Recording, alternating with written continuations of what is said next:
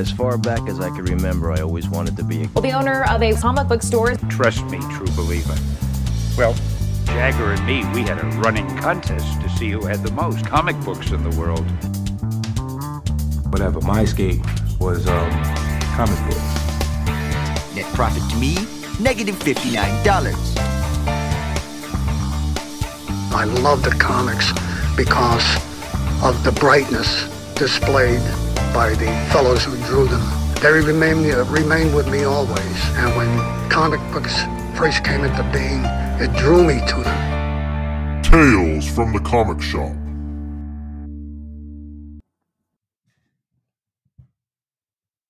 Hey, and welcome to Tales from the Comic Shop, the show that takes you behind the counter. I'm your host, Joe, and today I'm joined by Eddie D'Angelini, owner of Heidi Ho Comics. How you doing, Eddie? I'm doing well, Joe. Thank you very much. And also this week, we have special guest Dave Baker, the writer of Star Trek Voyager, Seven's Reckoning, and Nicole Gu, the artist from Shadow of the Batgirl, and they have a new project that's coming out through Dark Horse Comics called Everyone is Tulip. How are you two doing? Doing well, thanks. Yeah, thanks for having us. So before we get to Everyone is Tulip, we're going to jump into a little bit of the news. Today, Bad Idea announced that the end is coming. Oh, say it isn't so. It's a interesting situation, to say the least, considering seems like they just got started. Today, Bad Idea announced through social media that they will not be continuing. Here's the exact quote. They said, "We regret to inform you that despite our best efforts and all of your wonderful support, Bad Idea as we know it must end. Our sincerest thanks for the incredible journey. We will be announcing and releasing books through the end of the year. Beyond that, Bad Idea is over." There's some interesting wording in that drop. Yeah, the wording is a bit vague and open-ended, which leads all of us to believe that they're not going away. They're probably moving into some other territory or possibly another form of marketing. So given that news, I would love to hear what our guests possibly think of this. Yeah, I mean, there's no way that they're going away. This is a kayfabe persona thing that they're doing. I mean, that's kind of the whole shtick with their company, right? Is they're artificially creating scarcity in order to jack up prices in the secondary market in order to leverage the intellectual property for their books to Hollywood, because all of their books are work for hire. They're not creator owned. The creators don't have any stake in them. So Dinesh and all the other people behind the scenes can kind of, corporately mine the comics, and they're doing it on a very small scale. They're publishing limited amount of books, and they're not even really going through major distribution channels. So there's very low risk on their behalf. And the way they make noise is by doing stuff like this. Like they pull stunts, right? Like the thing they did at that convention with The Box, where you could ask The Box a question, or like the thing where you clicked on a button on their website for 1 million times and then it gave you whatever, a reveal or whatever, which is, again, like it's just a publicity stunt so they can go into a meeting in some, high rise here in downtown LA and be like, all right, guys, so we got 1,400,000 clicks on our website.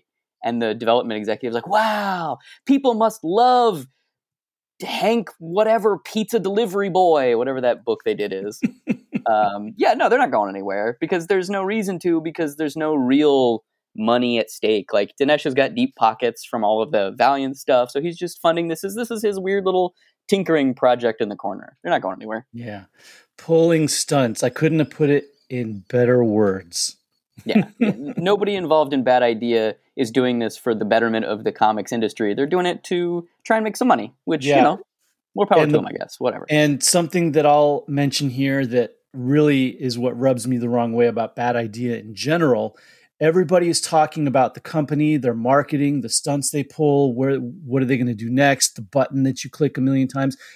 Is anybody ever actually talking about the stories, the content, the art, the it's just all flash, and they're not talking about the substance? Yeah. That really bothers me because that should come first. The story and the art and what you're telling, the substance of the work. And then all the viral marketing and all that on top of that is like, big fun thing that you can do to get it in front of people's faces. But if what you're putting in front of people's faces just kind of just a hollow nothing, then what's the point? Yeah, I mean, I agree completely, and I think they know it's that. You know, like I know a lot of the guys over there, both on the creative ranks and the the company side, and I don't have any necessarily ill will towards them personally. Like I like a lot of them; they're very nice guys, but also I just have a completely separate and divergent moral compass. I think that's most people in comics, though. Like almost everyone you interact with, not everyone, but so many of the people you interact with are cool on a personal level, but then you look at their business practices and look at their contracts, and it just is not good. Yeah. For the two of you as creators, did you ever wake up in the morning and think, I want to get into this field and I want to be in this field because I want to create buzz? No, you get into it because you want to tell great stories. You want to put your heart and your soul on the page, not just what's something really totally fun, crazy marketing we can do to get everybody's eyes on us. Yeah. Yeah, I mean, completely. I mean, just the fact that all of their books are work for hire, that tells you everything you need to know. Like they're not publishing books that the creators are putting their whole heart and soul in, because how could you? Like it's work for hire. And also they're explicitly not attempting to make comics a better place. They're not fighting for people's rights. They're not trying to have better royalties. They're not trying to get the books in places where casual readers could come in to grow the reader base. They're not working with retailers to try and make the books accessible. They're purposefully trying to court a very, very, very, very, very vocal minority of the readership. Like in comics, there's like three pools of people, right? There's like comics readers, comics collectors, and speculators. And they're trying to go after specifically the third quadrant, the speculators, because those are the people that are ravenous and they're going to buy a book for $25 on eBay because they think that they'll be able to flip it for $50 in 2 weeks, which is fucking bullshit. Like we all lived through the 90s and yet somehow these practices are back again. It's completely befuddling to me. I can't agree more. They're going after the person that will buy the same book 10 times over because each one is a particular variant cover. Yeah. Every time I see a book with like more than 2 covers, I get very suspicious. What was that? There was a DC book, I guess at this point it would be 2 years ago, that had like 50 different covers. You take your pick. There's a lot of Batman them. 50? Hey, yeah. It might have been, yeah. Try being a retailer and try doing the monthly initial orders, because there are some publishers or some books where you literally have to swim through pages of variant covers for the same issue. And I have to think, who is ordering all of this? Outside of Midtown Comics, who is ordering all of these? It just seems crazy. And the weirdest part about that to me is that, like, I don't think that your average reader, like, I think hardcore speculators probably understand how this system works, and they understand because it's something that's interesting to them. The thrill of the chase is, exciting, and that's cool. Like, I kind of get that as like a forager who likes to go through back issue bins. I get it to an extent. The thing that I don't think most average comics fans realize is how gated variants work. I don't think they understand that, like, order all variants and gated variants are completely different things. And it's so irksome to me when I see people kind of unwittingly steering themselves into the ditch by paying extra or, pressuring their shop to get a certain variant because they just like that artist. And, of course they do. That's why Stokoe or Peach Momoko or any of these people get put on those, Jen Bartel, they get put on those gated variants because they have a big fan base who want their work. But then there's this bizarre stilted weight put on retailers where they're forced to order 5x, 10x, 100x of the book that they can't sell. Hallelujah. Preach it. Preach it. Yeah, no. I mean, there are some books. Books where I've seen the 1 in 1,000. It makes sense. I mean, like, yes and no. The Berserker yes Keanu cover, 1 in 1,000 kind of makes sense. The Dark Knight 3 Jim Lee sketch variant, 1 in 1,000, makes a little bit of sense because Jim Lee's drawing on that book specifically, that one book. You know what I mean? Yes and no. And I want to give you a perfectly good example. Amazing Spider-Man 800. You remember they did some pretty premium variants. It was like 1 in 500s, 1 in 1000s. There was that Diplo variant. You have a 1 in 1000, don't you? I don't know. I thought you got the JR Senior. But that wasn't gotten through the shop. That was through something else entirely different. Okay, but the point being is that I went after those variants and got them. And yes, I made enough money on them to pay for all the other copies that I had to order to get those variants. But now in the storage room of my shop, I have boxes and boxes and boxes of Amazing Spider-Man 800 that I will never, ever sell. Children's hospital. That's the word that I have give to them say away to to kids. I give them away to kids. We have a box. No, that's an unsustainable way to do business. You shouldn't be filling up your storerooms with old comics just to get these chase variants. I understand that. Yeah. But then another thing is like, not all comics are for all people, or I would have an Amazing Fantasy 15 and a Tech 27 and so I for completionists as a collector, I understand why the 1 in 1000 is so irksome. And for a shop owner, I can see it's a total nightmare. Yeah, I made enough money off of those variants to pay for all the run, but what did it get me? I just broke even. Yeah, and now you have all these books to and now I have all these books that I'm literally just giving away. Yeah, so I understand. The difference between that Keanu Reeves Berserker is that people went all in on that because they announced that the copies of that book are going to be returnable. So you can order the 1,000 copies and get that variant, and then the other 990 that you don't sell, you can return them all. And there's two reasons for doing that, right? Like there's the retail reason, which is like Valiant back in the day. Well, I say back in the day, like 6 years ago or whatever. Like Valiant used to do a lot of, chromium variants, metal variants, all that shit on number ones, specifically to try and encourage. They would use that speculator momentum to try and encourage shops to buy really long on number ones to try and get people to turned on to the books. Which, does that work?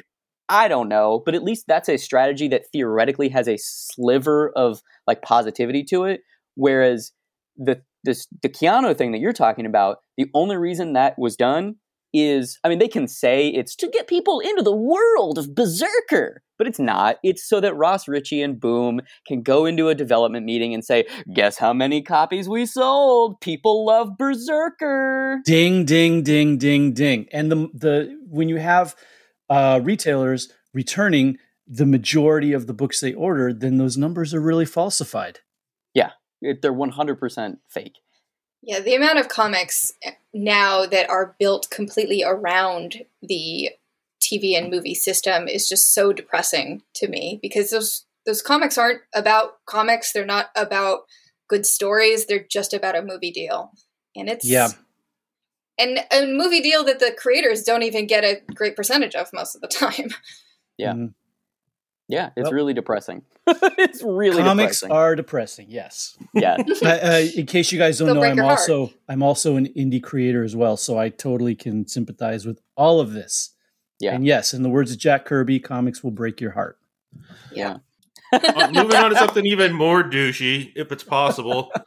Logan Paul fought Floyd Mayweather last night, and he wore his 10.0 Charizard as a necklace or chain when he went out to the ring.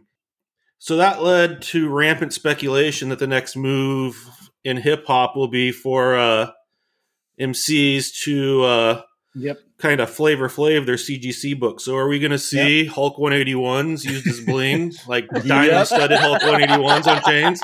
Yeah.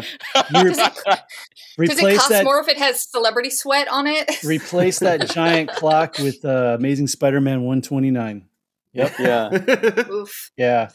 I love it. I would have liked Logan Paul to put his money where his mouth is and leave that card chain on his neck while he's fighting so Floyd can punch the crap out of it. Well, to be honest, I don't think that. I think they both got 10 million last night. I don't think the Charizard loss would be a big hit to him. Well, correct me if I'm wrong. What I read was Floyd's payday was 10 million, Logan Paul, it was something like 200 to 300,000. Yes, Oh, interesting. That's what their fees were. But then Floyd got 50% of the pay per view, and Logan got 10% of the pay per view. So at the end of it, I think Floyd got like 200 million. Oh, I would have really have liked to seen Floyd Mayweather get laid out last night. Just I don't know. I mean, I don't like Logan Paul or more. Jake Paul or whatever his name is, but I hate Floyd Mayweather. That guy's. Yeah, I mean, he's a wife-beating piece of shit. I'll go on the record and say that all day, every day. I have no respect for that man. I have a just supreme distaste for both of them. But man, did I want to see Logan Paul get a comeuppance, and it did not happen. Well, I was so sad. And the thing is, there's no way for him to come out of that like worse than before, because if he goes the distance with Floyd, that's a win. If he gets knocked out by Floyd, that's what everyone expected to happen anyways. But if he knocks out Floyd Mayweather, if Floyd Mayweather gets knocked out by the YouTube guy, that's a humiliation. Yeah. That's why I was rooting for that. I think we can all agree that the real loser were all the pay-per-view customers. And just everybody in the whole world. Yeah. But I do hope we start seeing rappers wearing blinged out CGC books. Oh, absolutely. Can you imagine a comic artist getting paid that much to do anything? I mean, maybe Todd. Yeah. Maybe. Yeah. Maybe. It's a big maybe, I could though. see it. Todd or Rob. What did Frank Miller get for The Spirit? Dark Knight 2? No, for Dark Knight 2. Didn't he get like $1 million? And that was like the biggest thing ever at that point. Like, because it was non-royalties. That was like his page rate was $250,000 per issue. That's my memory of it anyway. Wow. That's a terrible book too. It's not good. Yeah, it's really, really bad. Yeah. That is a mind-boggling page rate. Yeah. And, with inflation, I wonder what that would equal up to. Yeah, because this was in 2001, right? That's when he started working in 2000, and then... You said 250,000? No, it would have to have been after... So it wasn't after Sin City? No, because one of the reasons why it's so bad is because he was drawing it during 9/11. Oh, okay. He was drawing a page where the Batmobile slams into a building and the building crashes down on 9/11. Okay. And yeah, he got paid. My memory is that he got paid $1 million without royalty. Like he would get royalties and everything, and it was a good rate. But his page rate was $1 million for the 4 issues. Gotcha. Okay. Just so you know, if that was 22 pages an issue, that's 11,000 per page. 11,000 per page. I love it. That is actually more than. And crazy. when you look at those pages, some of those pages are just like, Plastic Man going, yep. It's just like, that's it.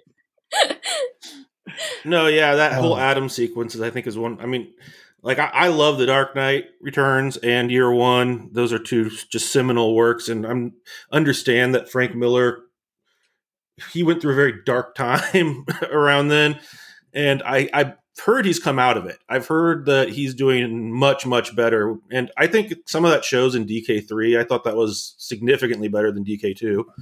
But the bar was low. But yeah, DK2 not only was the bar low, but like low key.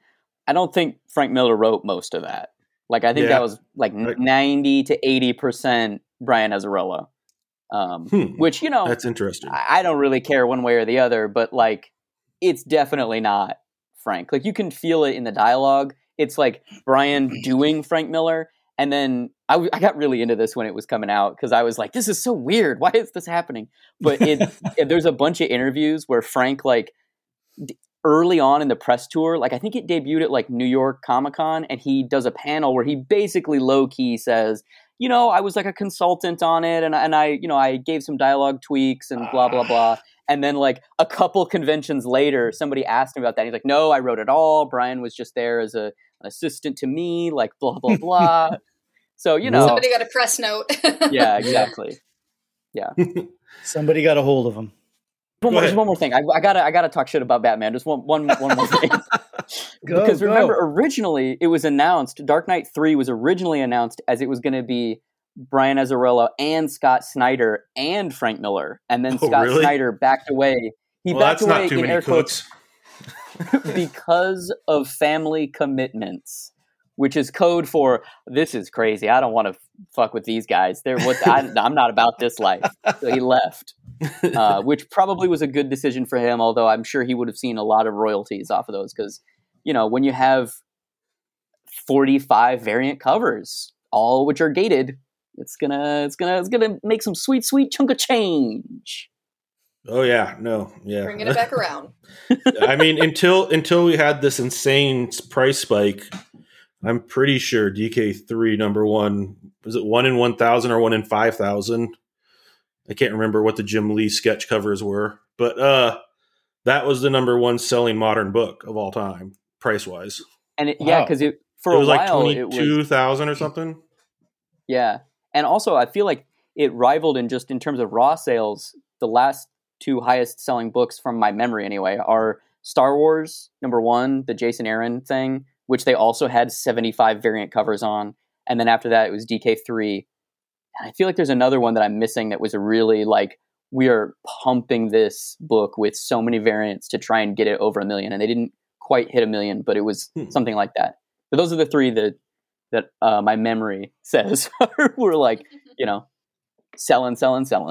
Yeah, whatever this third book is that you can remember now, it's going to bug me because I'm sure I was, owning a shop at the time because second part of the podcast. because I owned the shop at the time those other two came out. So I'm wondering what this third one is now. Again, like my memory is like a fucking sieve, so it could be too. later but my memory is that definitely those Star Wars number one and DKR3. Yeah. The Master Race. Those were the highest selling books in a long time, which I still can't believe they let him call it that. I know, right? That's a lot of faith in Frank Miller, and I'm not sure he had deserved it at that point in his career either. No, we all remember Holy Terror, don't we? Yeah. Mm-hmm. Okay, so in other news, our millionaire listeners will be happy to hear 8.5 Tech 27 just hit the CGC census in blue. It is the second highest graded copy of Tech 27. And it just showed up. It just magically popped up on the census last week. Yep. So what do you think the story behind this is? Do you think maybe I have no clue. Somebody I don't even want to speculate. Maybe somebody got a collection that was left to him by a family member. I mean, I want to know the backstory. Where did this book come from? It's not Nick Cage's, right? Because wasn't that a whole thing where he had like an Action Comics one? And No. And I don't know if you know this story. Do you know the story about his car being stolen? No, I don't think so. Okay. He has told the story a couple of times. It's just an amazingly whacked out story. He had, I don't know about Batman, but at the time he had a pretty extensive Superman collection. And he had some older issues of Superman and Action Comics where the ones that he had were the only known copies to even exist. And so he was moving these from one safe storage to another, and he had them all in the trunk of his car. And at some point where he was driving, he stopped somewhere and his car was stolen, immediately stolen. Like literally he turned his back and it was gone. The person who stole it just took off and drove, I don't know where, got way out of LA somewhere because he put it in a lake. When he realized whose car he stole, he freaked out, he panicked, and he put it in a lake. He never looked in the trunk. He never knew those comics were in there. So that whole collection that was worth millions upon millions just destroyed.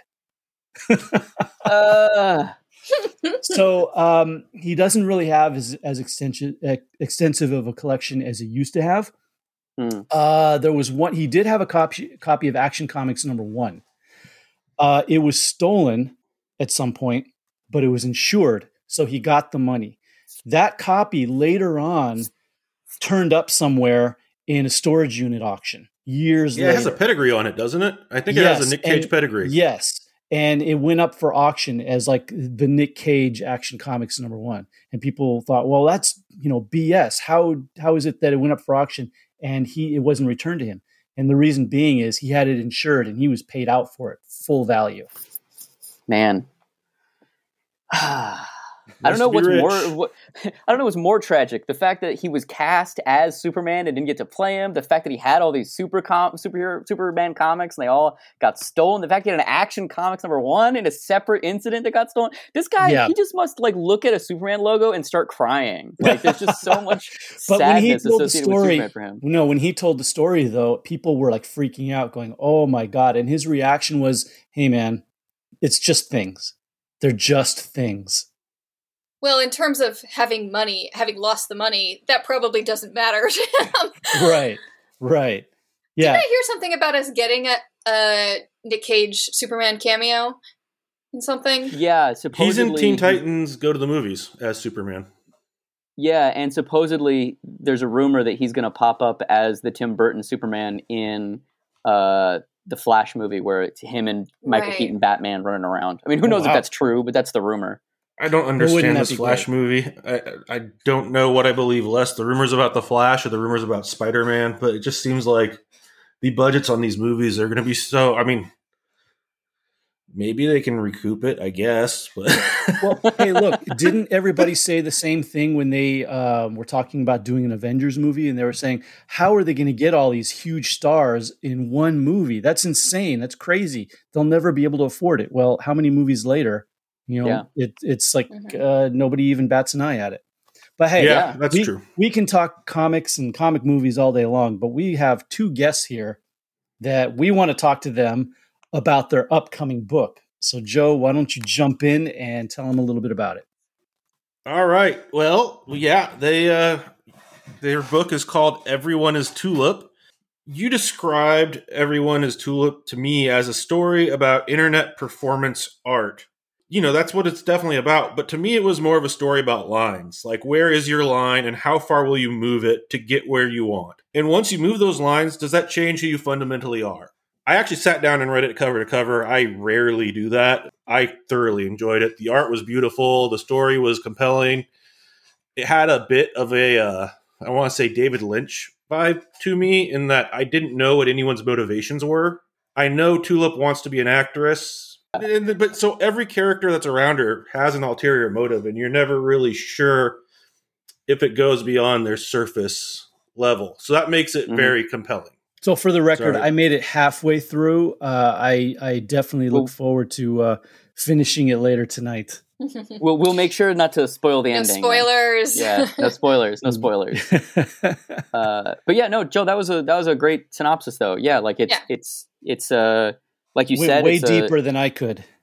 Yeah, it's a comic about kind of interrogating the idea of compromise as an artist. You know, it's like you said, it's about this young actress who moves from Arizona to Los Angeles in order to try and pursue the life of acting. And when she gets here, discovers that it's not that easy. You don't just walk into a movie studio and become a mega famous actor. And so she kind of takes a series of odd jobs while she's trying to figure it out. She's going to auditions, and she ends up kind of falling backwards into this job for a guy who has a YouTube channel. And he makes these weird kind of esoteric artistic videos that he puts up online. She becomes this viral sensation because of these videos, and it fundamentally changes her life.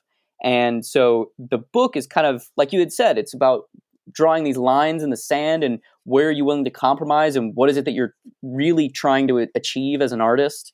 And the book also, is this is a real thing. Like, we didn't just make up that there are people who make these weirdo YouTube performance artists. Like, this is a weird little subculture that does exist online, and the book itself is informed by and loosely based on those people and their kind of struggles. Okay, and that's a great segue to my first question, actually. I want to know about the research for the book, because the personalities, I mean, I'm up in Oregon, and between Portland and Eugene, I have met every single character in that book a couple times over.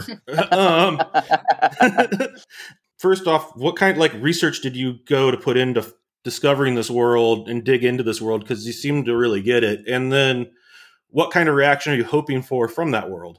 Yeah, I mean, Dave and I, at the time when we started conceptualizing this book, were both kind of discovering this world of these really strange YouTube videos, and the inspiration ranges from the stuff that's really esoteric, like Don't Hug Me, I'm Scared, which is a YouTube show about these like weird Muppet characters, to what's her name? Dalavita is the Russian performance art, and they all kind of have this sort of anti-capitalism basic message, but they try and present it in these really interesting, strange ways. And it goes from anything that's like really weird like that to people who are they really even saying it? Anything? Like currently there's more like TikTokers like Bella Porch who are doing these weird things on the internet, and people are fascinated by it just because it's so weird. And we were looking at all these different channels, kind of diving into the decisions that they were making in their videos, but then also starting to wonder like what their lives are like and how do their lives shift from making a dumb video online to 2 weeks later having it go viral and being ultra famous. And that shift in your life, your personal life, what does that do to who you are as a person? What kind of decisions do you have to make along that path? We really kind of just did some research and watched a bunch of videos and kind of tried to learn about these people's lives. The other factor of that is that we both live in LA. So all of the like studio talk, producer talk, Dave is actually in the movie industry. So he's a screenwriter. So he deals with a lot of industry people.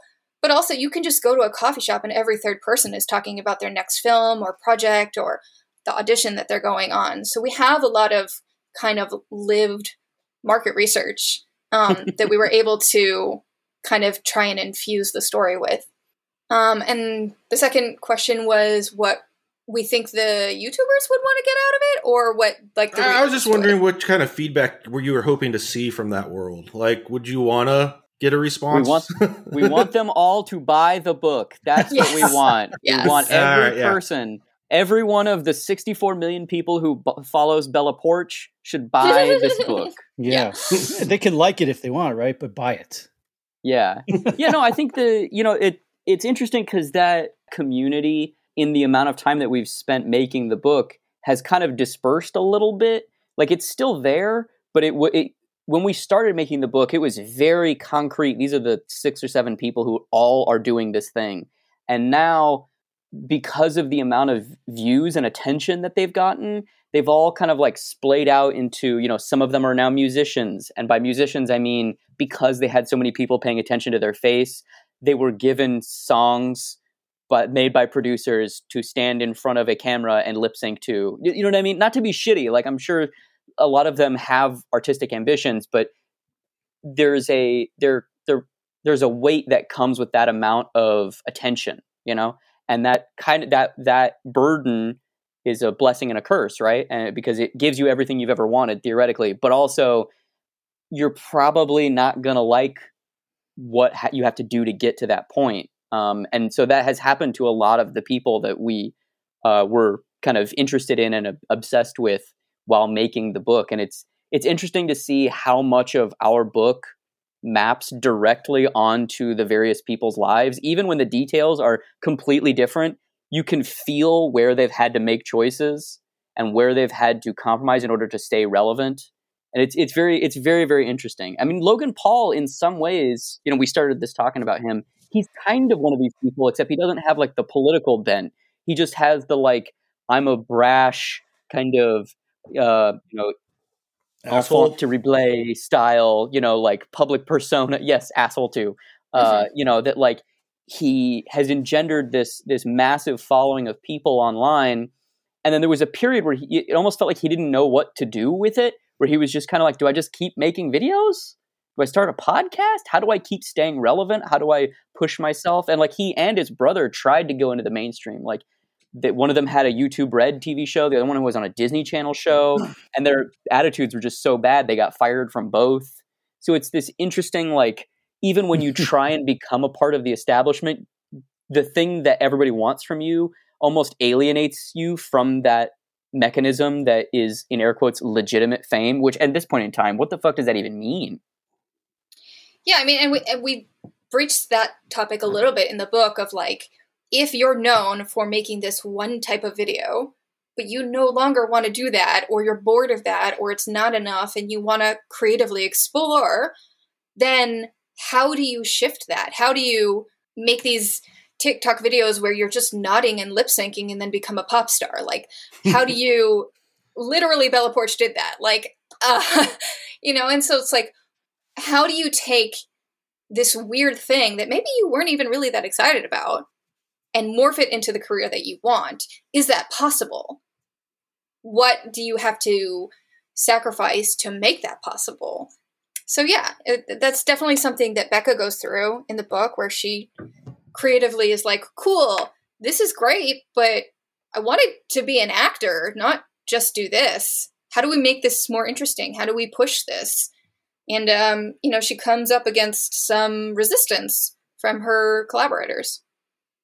I think another interesting angle too on that is, where is someone in their life that they are willing to do things or push the boundary into something that they're not comfortable with, because they are in such a position in their life where they just will do anything to get out of it. And there's a scene in the book that it made me laugh, and I think really brought it home, is when you see the main character in her just dead-end, horrible fast food job, to where it's a pirate themed restaurant, and she literally has to refer to the people ordering as matey and landlubber. And to your credit, Nicole, the art, the way you drew her face with just that complete malaise, just glazed over look in her eye, like she would just kill to be anywhere else. And from that, I think, comes this idea of, I will do whatever I have to get out of this. Well, and the thing that's interesting about that is we transition from her being in a dead end, that the restaurant is called Shiver Me Burgers, and it is in almost all of our books at this point. But we transition from her being at this dead end job in Arizona in a place that she hates to being in a dead end job at a bagel shop in Los Angeles. Like, did she really even change her life that much?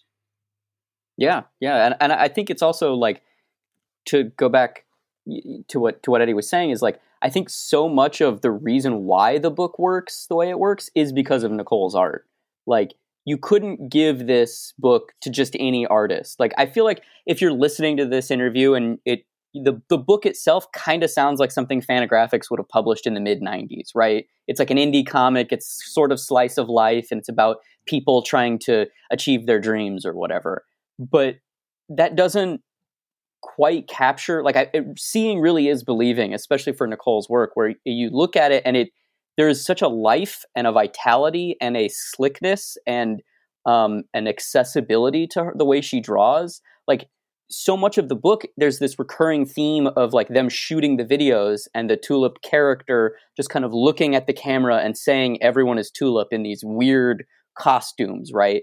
And there's these 9-panel grids that are those drawings, and there's a shitload of them in the book, which were really easy for me to write, because all I had to do was just go, panel 1, Tulip says everyone is Tulip. Knock yourself out. But Nicole, like... do it 18 times. Yeah, exactly. But Nicole lavishly illustrates these 9-panel grids with these extreme, otherworldly, kind of almost Fifth Element-esque costumes, right? These couture visions of fashion, modernity writ large, right? And I think that there's that the juxtaposition that is the kind of pinnacle of what our culture values against what we're talking about, the like working in a fucking fast food restaurant, which is the reality, right? The reality of being an American 9 times out of 10 is, I'm too poor to afford vegetables, so it looks like I'm eating McDonald's tonight. Mm-hmm. Yeah, I mean, there's such a specific patina to how, especially the stuff that was coming out when we were conceptualizing the book, of these YouTube videos. I was really trying to capture that otherworldliness of the videos, this feeling of being on the internet, being in this weird other space, and taking that and kind of like butting it up right against the real life stuff that happens in the book. And so there's color decisions where, with the help of Ellie Hall, our wonderful colorist, we use certain colors to denote different things within the book. Like anything that is this really kind of vibrant light blue represents all of the internet stuff. And when you put that right next to the pinkish tonal real life stuff, it makes it feel even weirder, more separate, takes it a step away from anything that's existing in her real life world. I think that actually just kind of solidified for me why I kind of felt the David Lynch vibe when I was reading it, because I was just like, this is very surreal. Is there some kind of twist coming? You know, like as any kind of audience member these days, you're always looking for the twist. And it just it really does a very good job of just putting you in like an uncomfortable space and kind of leaving you there to stew in it. And it was definitely a different experience. I really enjoyed it. Yeah. I have to say again, how much the art and the colors really kind of accentuated, really kind of stressed this fantasy world, this weird, otherly worldly, surreal world that the main character found herself kind of moving through. And the art just fit that so well. I was just going to say it's interesting too, because to go back to what you were saying, Joe, of like David Lynchy otherworldliness, when we first started it, we actually were going to do more Lynch stuff. Like we had talked a lot about Lynch and Satoshi Kon. And we were the book was originally going to be kind of more like Perfect Blue. If you've seen that anime where there's like a character who it's really great. You highly recommend it. And it's basically this kind of like dream logic where a character is literally running through dreams and kind of interacting with their past in a very strange corporeal way. And we had originally thought maybe it was something like that, or maybe we had debated for a while of doing like maybe Tulip literally becomes another person, and there's like a metaphor of like the online persona becomes like a Tyler Durden, and then the real person has to kind of like in some way reckon with that. And then we were kind of like, never mind, we're not going to do that. Yeah, I mean, it was, there's elements in the end product of the book that are about this kind of loss of self and self-identity crisis between who Becca is as a person, or who she thinks she is, and the character of Tulip, and the differences between those, and as Tulip kind of consumes her. But it was going to be like up 10 notches of like, she really loses herself and just becomes this character. And I think in some ways that is what happens in our book, but not in the like, we were going to try and do it all like super trippy and psychedelic. So yeah, it's kind of like got some remnants of that process. Like I said, I've met all these people before, I swear to God, in real life. And you did a really good job of walking that line between the reality and the fiction. I mean, were you pulling people that you've worked with or know to come up with these characters, or were you 100%? Yeah, some of them are directly based on real life people that are from the orbits of the YouTubers that we were talking about earlier, and then some of them are people that we both know. Some of them are people that I know. It's kind of a mixture of all of the above. Like, we've been doing a not insubstantial amount of interviews to try and promote the book and get the word out there before it gets released. And one of the things that people have asked repeatedly which is a completely fine thing to ask, is, Becca is Becca's from Arizona and I'm from Arizona. Is she me, or is that like autobiographical? And to me, the book itself is autobiographical for my experience and Nicole's experience, because we basically wrote it together, right? Like we formed the story together. And so it very much closely maps onto our feelings about these subjects that we're tackling, the intersection of technology and humanity, artistic compromise, navigating an industry that might not necessarily be hospitable to creatives. But the ones and zeros of that are camouflaged, right? So the writ large, it's deeply autobiographical, and also in some of the fine details is autobiographical as well. But the middle area, everything is kind of mushy, So there's like little bits of this person I knew here, a little bit of Nicole's friend there, a little bit of me here, a little bit of Nicole there, a little bit of real person that the story is based on here. You know, does that make sense? Kind of like weaving a tapestry of that stuff. Absolutely. Yeah, so I've got a few questions for you guys that kind of delve more into the business marketing side of what's going on with the book. So my first question, the subject matter that you guys are bringing in the book is so unique and so different from anything else you see in comics. Did the two of you have any difficulty convincing a publisher to pick it up? I would say yes. I would say yes and no. I think the majority of publishers are probably not going to pick up a book like this. And Dave and I, up until this point, well, I think we had Fuck Off Squad published by an indie publisher called Silver Sprocket Bicycle Club. But going on that, I guess I was mid. No, I wasn't. We, pitched it around to a couple publishers, got some no's. And we just started the book because we wanted to make it, and we had come from self-publishing, and we knew how to make a book. And so we were like, you know what, we're just going to start this. This is what we want to do. And if we find a publisher, we find someone, we're going to, walk down this line and then do it ourselves if we have to. And we did talk to one publisher and ended up not going with them for several reasons. But the real way that we ended up getting the deal with Dark Horse for this book is that Dave and I do as many shows as we possibly can. And by doing that, we kind of put ourselves in the way of people in the industry. So editors, other creators, friends, publishers, marketers, all these kinds of things. And I think that is really the only way that we were able to kind of get this book out there, because when you're a known quantity, people are much more willing to take a little bit of a risk on you. So our editor at Dark Horse, Connor Knudsen, I think he had read Fuck Off Squad. And at one of these shows, he came to our table and was like, do you have anything else? Something like this, maybe. And we happened to be working on Tulip.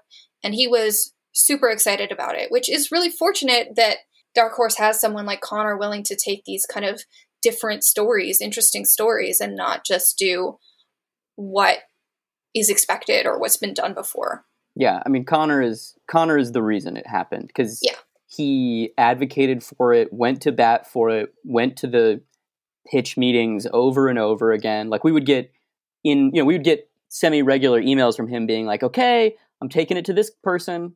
They liked it. I'm going to take it to this person. They liked it too. Okay, we're going into this meeting. Oh, it's looking good. This meeting went well. And I think, if I play this angle here and that angle there, like, I think it's going to happen. And, it was very existentially calming to know that we had somebody in our corner, because so often comics is so cutthroat, and anything that's even remotely different than what's being done, it's just impossible to get anybody to give two shits. Yeah. Well, and as an independent creator, you don't have a lot of support. It's basically you vying to get your thing made, and to have someone actually being like, no, I love this. I'm going to convince someone to let us publish this. It's a great feeling. Yeah, it's unusual because I don't hear that story from a lot of smaller creators, that they have somebody higher up in their corner advocating for them, and not just advocating for them, but actually going out and, putting the book in front of other people's eyes. That's fantastic that you had that. And it's trippy too, because now that it's all the book's coming out from them, I feel like I can say this and it wouldn't be anything that, untoward, but I think I actually sent it to them, like just cold. Like when we were first starting it, I think I just sent it to whatever their blind submission, or I think I might have been talking to another one of the editors who will remain nameless. And I had sent it to them and just no response, right? Because that's kind of what usually happens, is you never get a no and you never get a yes. You always get a just no response. Mm-hmm. And so not that I had thought the Dark Horse thing was over. I was just like, okay, well, that specific door isn't open. I'm going to figure out another way in. And then because Fuck Off Squad did well, and Connor found it through, I think his roommate showed it to him or something, because I think his roommate worked at a comic book store, and she bought it and was like, hey, look at this. It's a queer romance comic. Look how cool this is. And they're all skater kids. Look at this. It's awesome. And he was like, whoa, this is cool. And then came to the table and was very, very nice and was just kind of like, hey, like Nicole said, you got anything else like this? You want to make some comics at Dark Horse? And we were like, yes, thank you. Yeah. Well, now that you got Dark Horse behind you, is there any thought in your mind or Dark Horse's mind about how to take such a unique story like this and market it to the retailers and also the customers themselves? Because we all know you walk into a comic shop, you're pretty much dealing with majority tights and capes. Yes. And that's pretty much, the market as far as everybody knows. So when you come up with a story like this that's so different and original, it might be hard to kind of break through that wall of, the superhero market. So do you have any ideas of how you're going to be approaching this as far as a marketing angle? So there's a couple answers there. One, our book is a part of a pilot program that Dark Horse is doing where they're specifically reaching out to bookstores and basically almost focusing all of their efforts on the book market, kind of going after the This One Summer or Bloom market with our book, which to me, if we sell half as many copies as Bloom and fucking This One Summer, I'll be fucking excited. And the other part of that is that for me, a lot of, because understandably, Dark Horse they got Hellboy, they got Jeff Lemire, they got Black Hammer. So I would say, more of the initiative is on Nicole and I to go out and beat the drum. So my thoughts on that are dual. I mean, and that's not to say Dark Horse isn't doing anything. They've been very helpful. It's been a positive experience, but also I'm something of a bulldog. Or a pit bull where I'm like, no. We got to do more. We got to do everything all the time. And so I have a list of about 3,000 retailers that I've been emailing, and who knows how much, that actually helps. But, I email 250 a day and I send them PDFs, and I haven't gotten an email from you yet.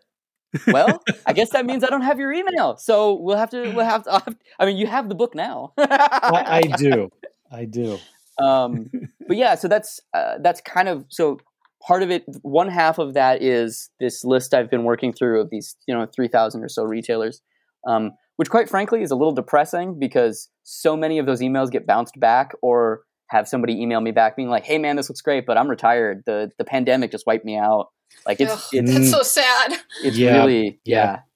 And then the other part of that is, Nicole and I are not big names. We don't have access to large media interview machines. Like we can't just phone up the New York Times and be like, hey guys, you want to do a fucking spotlight on us? Hey. So we've been going out and beating the streets, right? Like we have a giant Google Doc of like 400 some odd podcasts. That's how I connected with you guys. Cause I basically I go through every comic book related podcast on YouTube and email them. I go through every podcast related to comic books on Apple Music and I email them. I go through, it's boring. It's not fun. It's not a sexy answer, but you're like, so how do you market? And it's like one person at a fucking time. Yeah. Well, and there's some smaller stuff that we have planned. Like, we decided with Dark Horse's blessing to serialize the book online. So we are doing 3 posts a week of the book pages up on everyoneistulip.com. And that's a way for people to get a free look at what the book is like, what it looks like, what it's going to be. It also gives us an opportunity to post about it every week where we can say, hey, look, there's a new page up and talk about it, as opposed to just being months and months of repeating the same thing, or people getting bored of it. We're also going to probably do some, as I guess I should do some of that stuff now since we're so close to the release of the book, of some kind of Instagram stories stuff. And like Dave said, we're doing the retailer emails, and we're offering signed book plates to retailers as an incentive to order more. And hopefully people will be excited about getting a signature and a drawing in the book. So we designed those, and I just got them this week. We're doing these little stickers to put in the front of the book, personalized stuff. So there's, a list of smaller things that might help in the long run.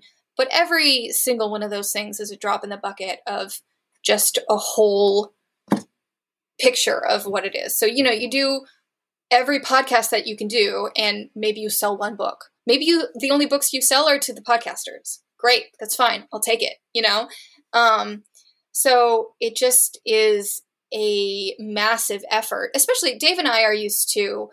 Normally, the way that we sell and market our books is by going to every show that we can and hand selling our books. Can't do that anymore, at least not right now. So we weren't able to do anything like that all of last year, all of this year. Hopefully next year, when we have another book coming out, we'll be back to doing shows. But we had to find new ways of kind of getting the word out there to people. Yeah, that's been a big challenge for all creators this past year, myself included, because people are still, people might be home, but they're still starving for entertainment. So you can create it and give it to them. But now you've got to figure out, how am I going to get it to them? It's a whole new business model that you have to come up with on the fly.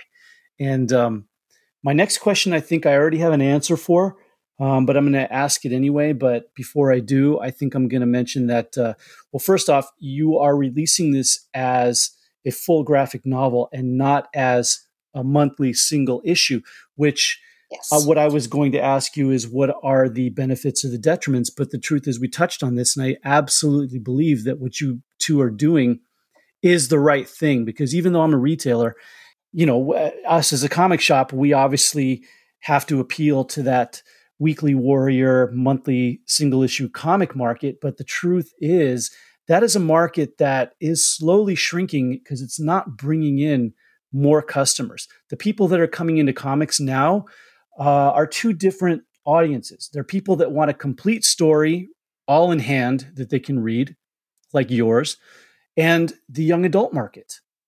And the single issue weekly comics that come out are really appealing to the longtime comic fan and the speculator, but it's not a business model that really is built on telling great stories, bringing it out to the public, and having people basically read a whole full story and really enjoy it. So I do think that the both of you are on the right track about releasing this as a full original graphic novel.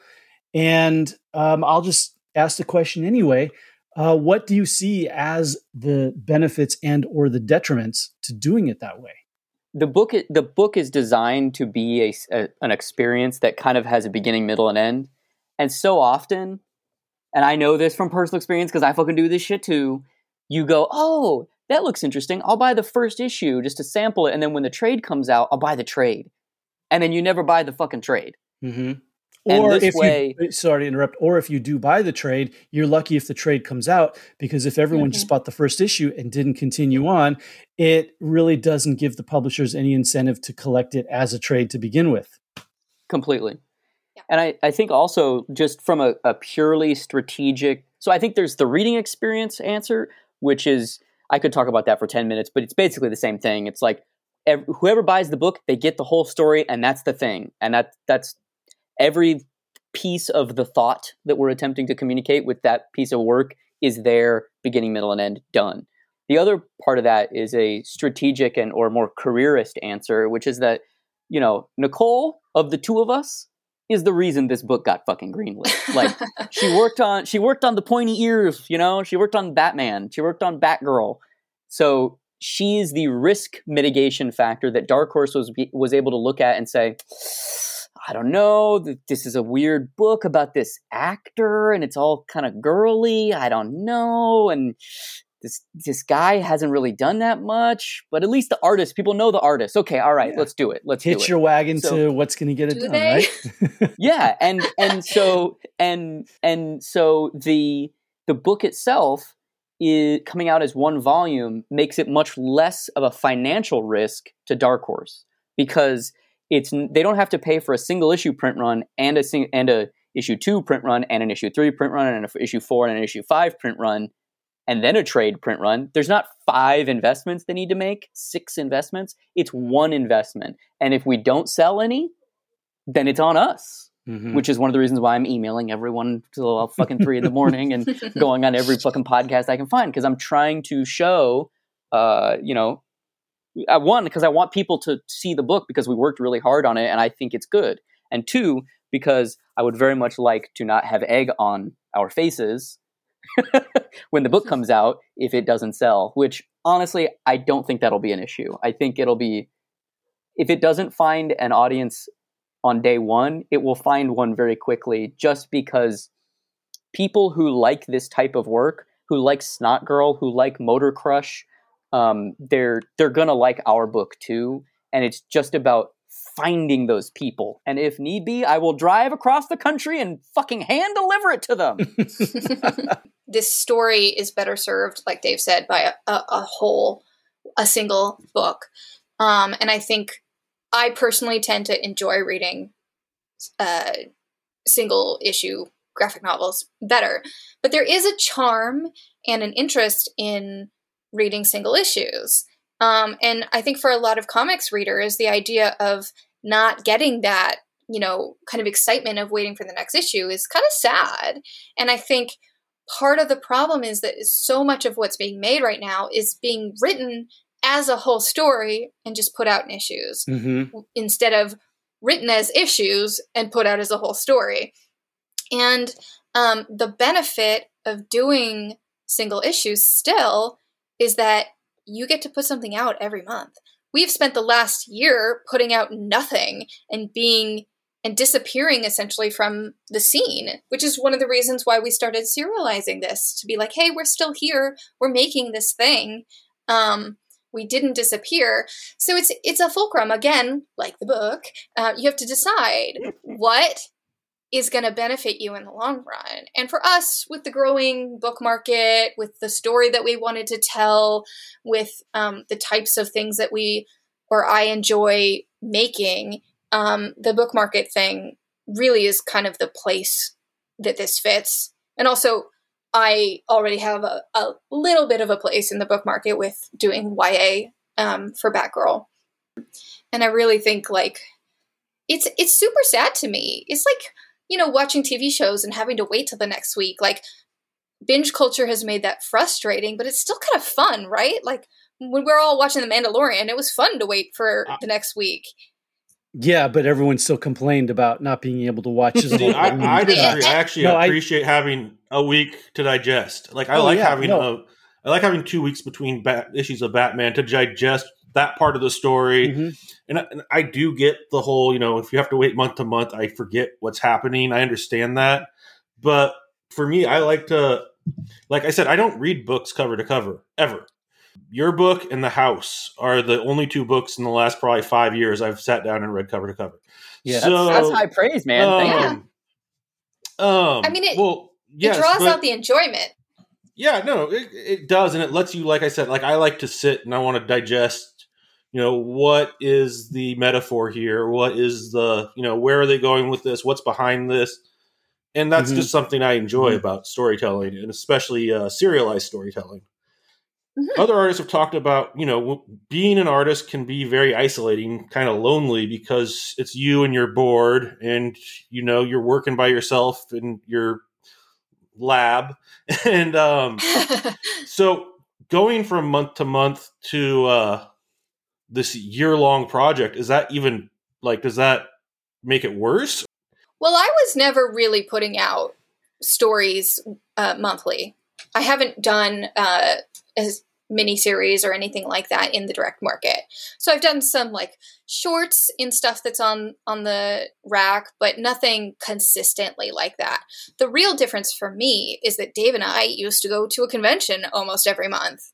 And because of the pandemic, we haven't done that at all. It's an interesting feeling going from, having friends all across the country, seeing them a couple times a year, getting to interact with other people who are doing the same thing you're doing, to just being in your house all year. And I'm very fortunate that Dave and I just sit around and talk about comics all the time. So I have at least an outlet for that. Also helps that we all have the internet now. God, can you imagine doing this for the Spanish flu? With no internet? Oh, no. No, yeah, I would lose my mind. And I am someone who loves being alone. Last year was a very stressful year for many reasons, but my actual day-to-day life didn't change that much because I kind of just sit at home and draw all the time anyway. Yeah. Don't go out that much. Yeah, you're probably thinking, what pandemic? Yeah. I mean, really the major difference is not being able to see my friends at conventions. And the difference for books is that, most of what we've worked on before has been, other than Batgirl, has been shorter. So it just didn't take as long. Or actually, up until Shadow of the Batgirl, I was working a part-time job. So really, it's that I went full-time freelance for Batgirl and then was in my house for a full year, 2 years after that. So there's a lot of factors, but not the switch from monthly to doing a year-long project. Most of these books now take me 2 years, 3 years, which is crazy. I got to imagine, too, that there's I was going to make a point that what you guys are doing are better than putting out monthlies, but I would imagine from your point of view, Nicole, being locked in for a year, 2 years, making one book, not knowing how it's going to be received on the market by readers, by retailers, but you just keep working kind of like just in the unknown, as opposed to putting out a monthly where every month how it's hitting. I got to imagine you're that not is getting a big that difference. positive feedback when you do that. And it makes the decisions. So, in the last couple of years, I've had offers for multiple books, most of which I've said no to, because when you're committed to one book for like 2 years, you've got to really care about it. Mm-hmm. It's got to be worth your while. It's got to be a good deal. It's got to be a story you care about. You have to feel invested about it. And so I'm really careful about the projects that I choose to take on. And I like to find as much smaller work as I can while I'm doing a big book. So I'll try and find shorts or covers or backups or pinups or whatever it is to kind of supplement and also get that endorphin kick of feedback. Look, I got to put this out. Oh, I got a little money here. That helps. I got to post about this thing for a Kickstarter that I did and be part of the community when, especially when you're working on something NDA and you can't even talk about it for 2 years. That's the worst of like, I swear I'm drawing. I promise you I am working on something. I just can't tell you what it is. Well, one of the reasons why I think the two of you are on the right path is just my experiences that I've encountered as a retailer. And it's being that the monthly single issue market, while it's, tried and true, you have the same people that come and buy their issues every week. You're appealing to basically a set market that's not ever going to change and grow. The new people that are coming into comics, they are not going to single issues. Those people, they don't quite understand it. When they come in and I try to explain to them how comics come out, they go, oh, I got to come back every month or I got to come back every week. No, I just want to buy something that's like a full story all in one book. So the new people that are coming in, that's what they're gravitating towards. So do you want to appeal to the old market who are just getting older and are going to either stop buying comics or die off? Or do you want to appeal to the new readers that are coming in and how they want the format to be for them? Again, which is the binge culture. These are people that are not used to having to wait every month, every week to get a new issue, because I think I can safely say I'm the oldest one here. They didn't grow up loving a TV show and watching an episode and having to wait a whole other week to see it again. They didn't grow up that way. They grew up where basically they can just watch everything all at once. And they are approaching comics in the same way. So if you want to appeal to that Dave and newer I are market, the last generation to have to wait for TV shows. If you want to appeal to that new growing market, that's the format that you're going to have to fit into. And that's why I think that you guys are on the right track. Yeah, I mean, I appreciate you saying that because that definitely is the goal, right? The goal is to, because like we could have made a book that was just Captain North Continent above South America guy person thing. You know what I mean? I love that book. I know, right? Like there's so many of those books though. I didn't like know there's you so did many that of those book. Oh, I love it. I just watched that on Netflix, I think. What was it called? Skull and Bones or Skull and Shadow? Something like that. Oh, I can't remember the name of it anymore. There's so you understand what I'm saying though, right? Yeah. Like take a genre, mix it up a little bit, add something new. Okay, moving on. And I like a lot of those comics. Like that's not me shitting on that way of telling stories. I love that shit. Like the more kind of Mad Max ripoff movies there are, the better in my book.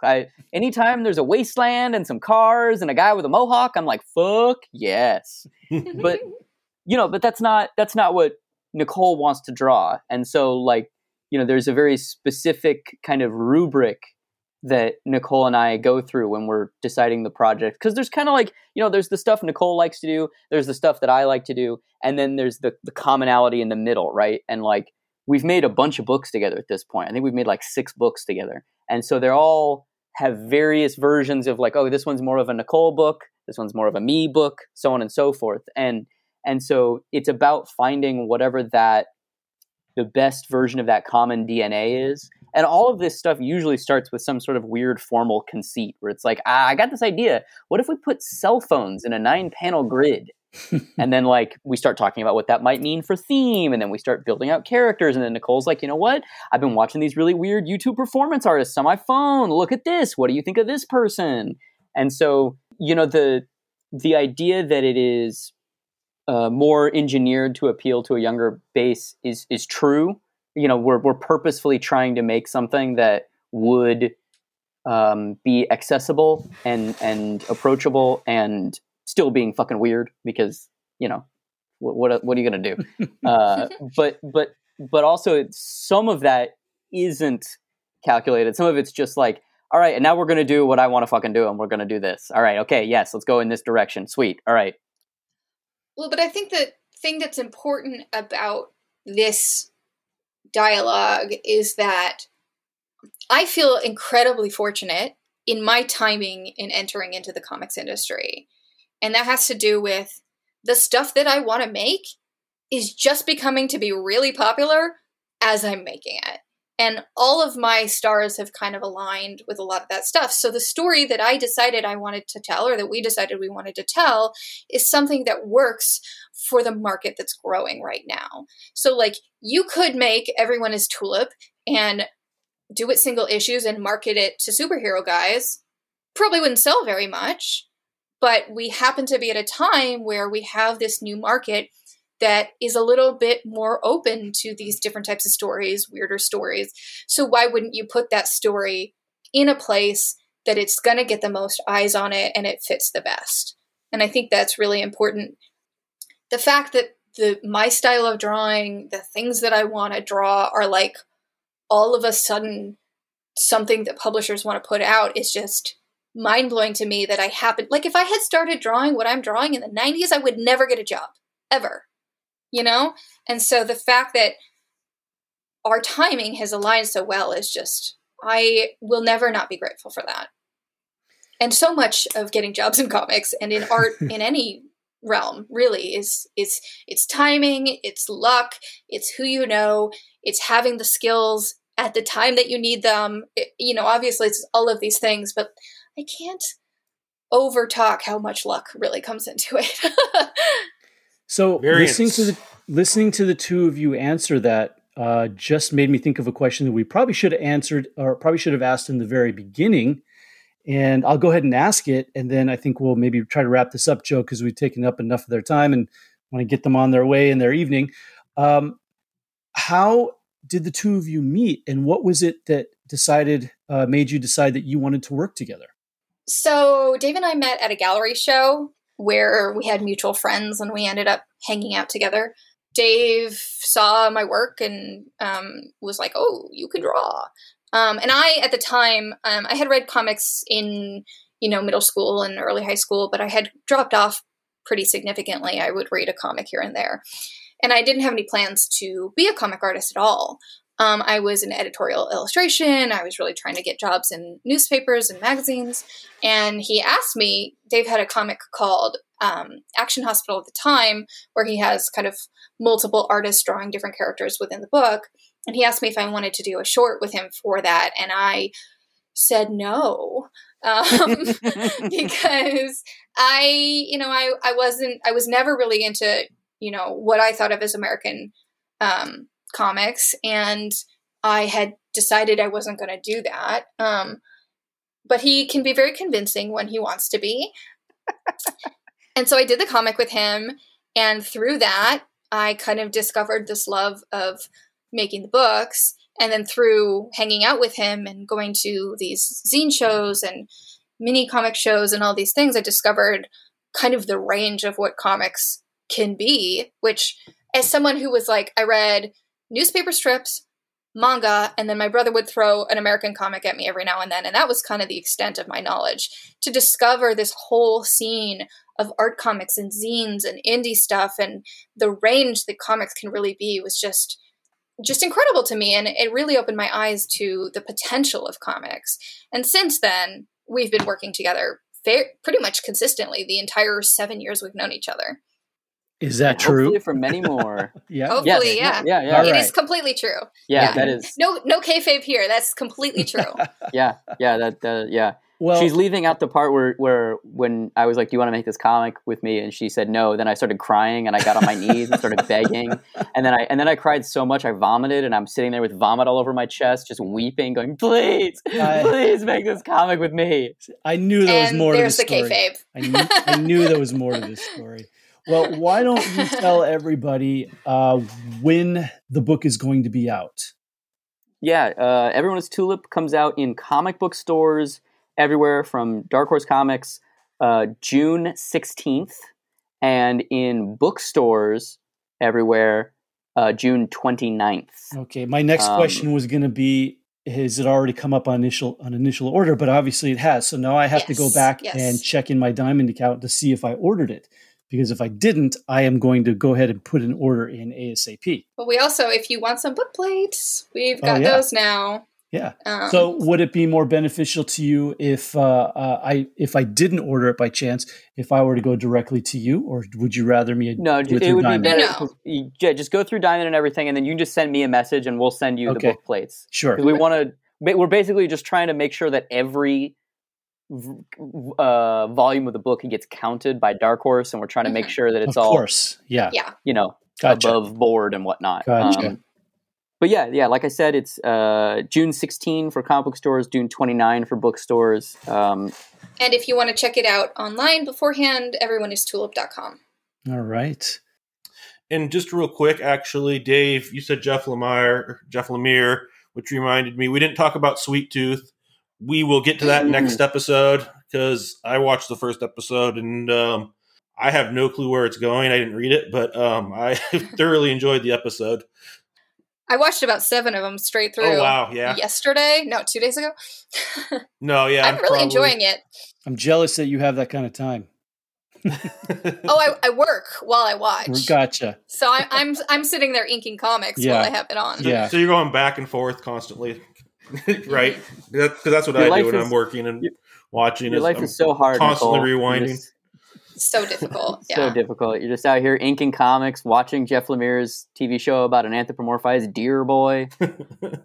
It's like comics, and more comics. It's all of our lives. Well, this has been great. Thank you for coming on and talking with us and letting us know more about your book. And thank you for sharing it with us. Like I said, I'm looking forward to finally making some time tonight and finishing it. Thank you, Joe. I appreciate that. we really appreciate you guys doing this, and I'm very glad that you both enjoyed it so far. All right. So we worked real hard on it. So whenever anybody is like, "Oh yeah, I read it in one sitting," that's like we've gotten that a couple times, and that's like the hitting it out of the park. No offense, Eddie. Not to say that you know, I just didn't have enough time, and so that's I got to get the work done, and then I'll go back. In his defense, he owns a comic shop, and I think Dave said that's you both worked in comic shops. Yes, so we you do. Yeah, absolutely. Yeah, we do. We absolutely know. And like I say over and over and over again, the surefire way to never have time to read comics is own a comic book shop. So before we say goodbye, let's on the count of 3 give Joe a big butt. Ready? 3, 2, 1. But All right. Well, thank you guys. Please come back anytime in the next 18 to 24 months when you guys knock out your next project. Definitely come back. And anytime in between, then you guys just want to shoot the shit, come through. We would love to have you again. Absolutely. All right. Awesome. That'll do it for this week. And thank you for listening. We will see you soon. Goodbye. Bye. This show is part of the Geek Nerd Network. Find more shows like it at geeknerdnetwork.com. This is Janet.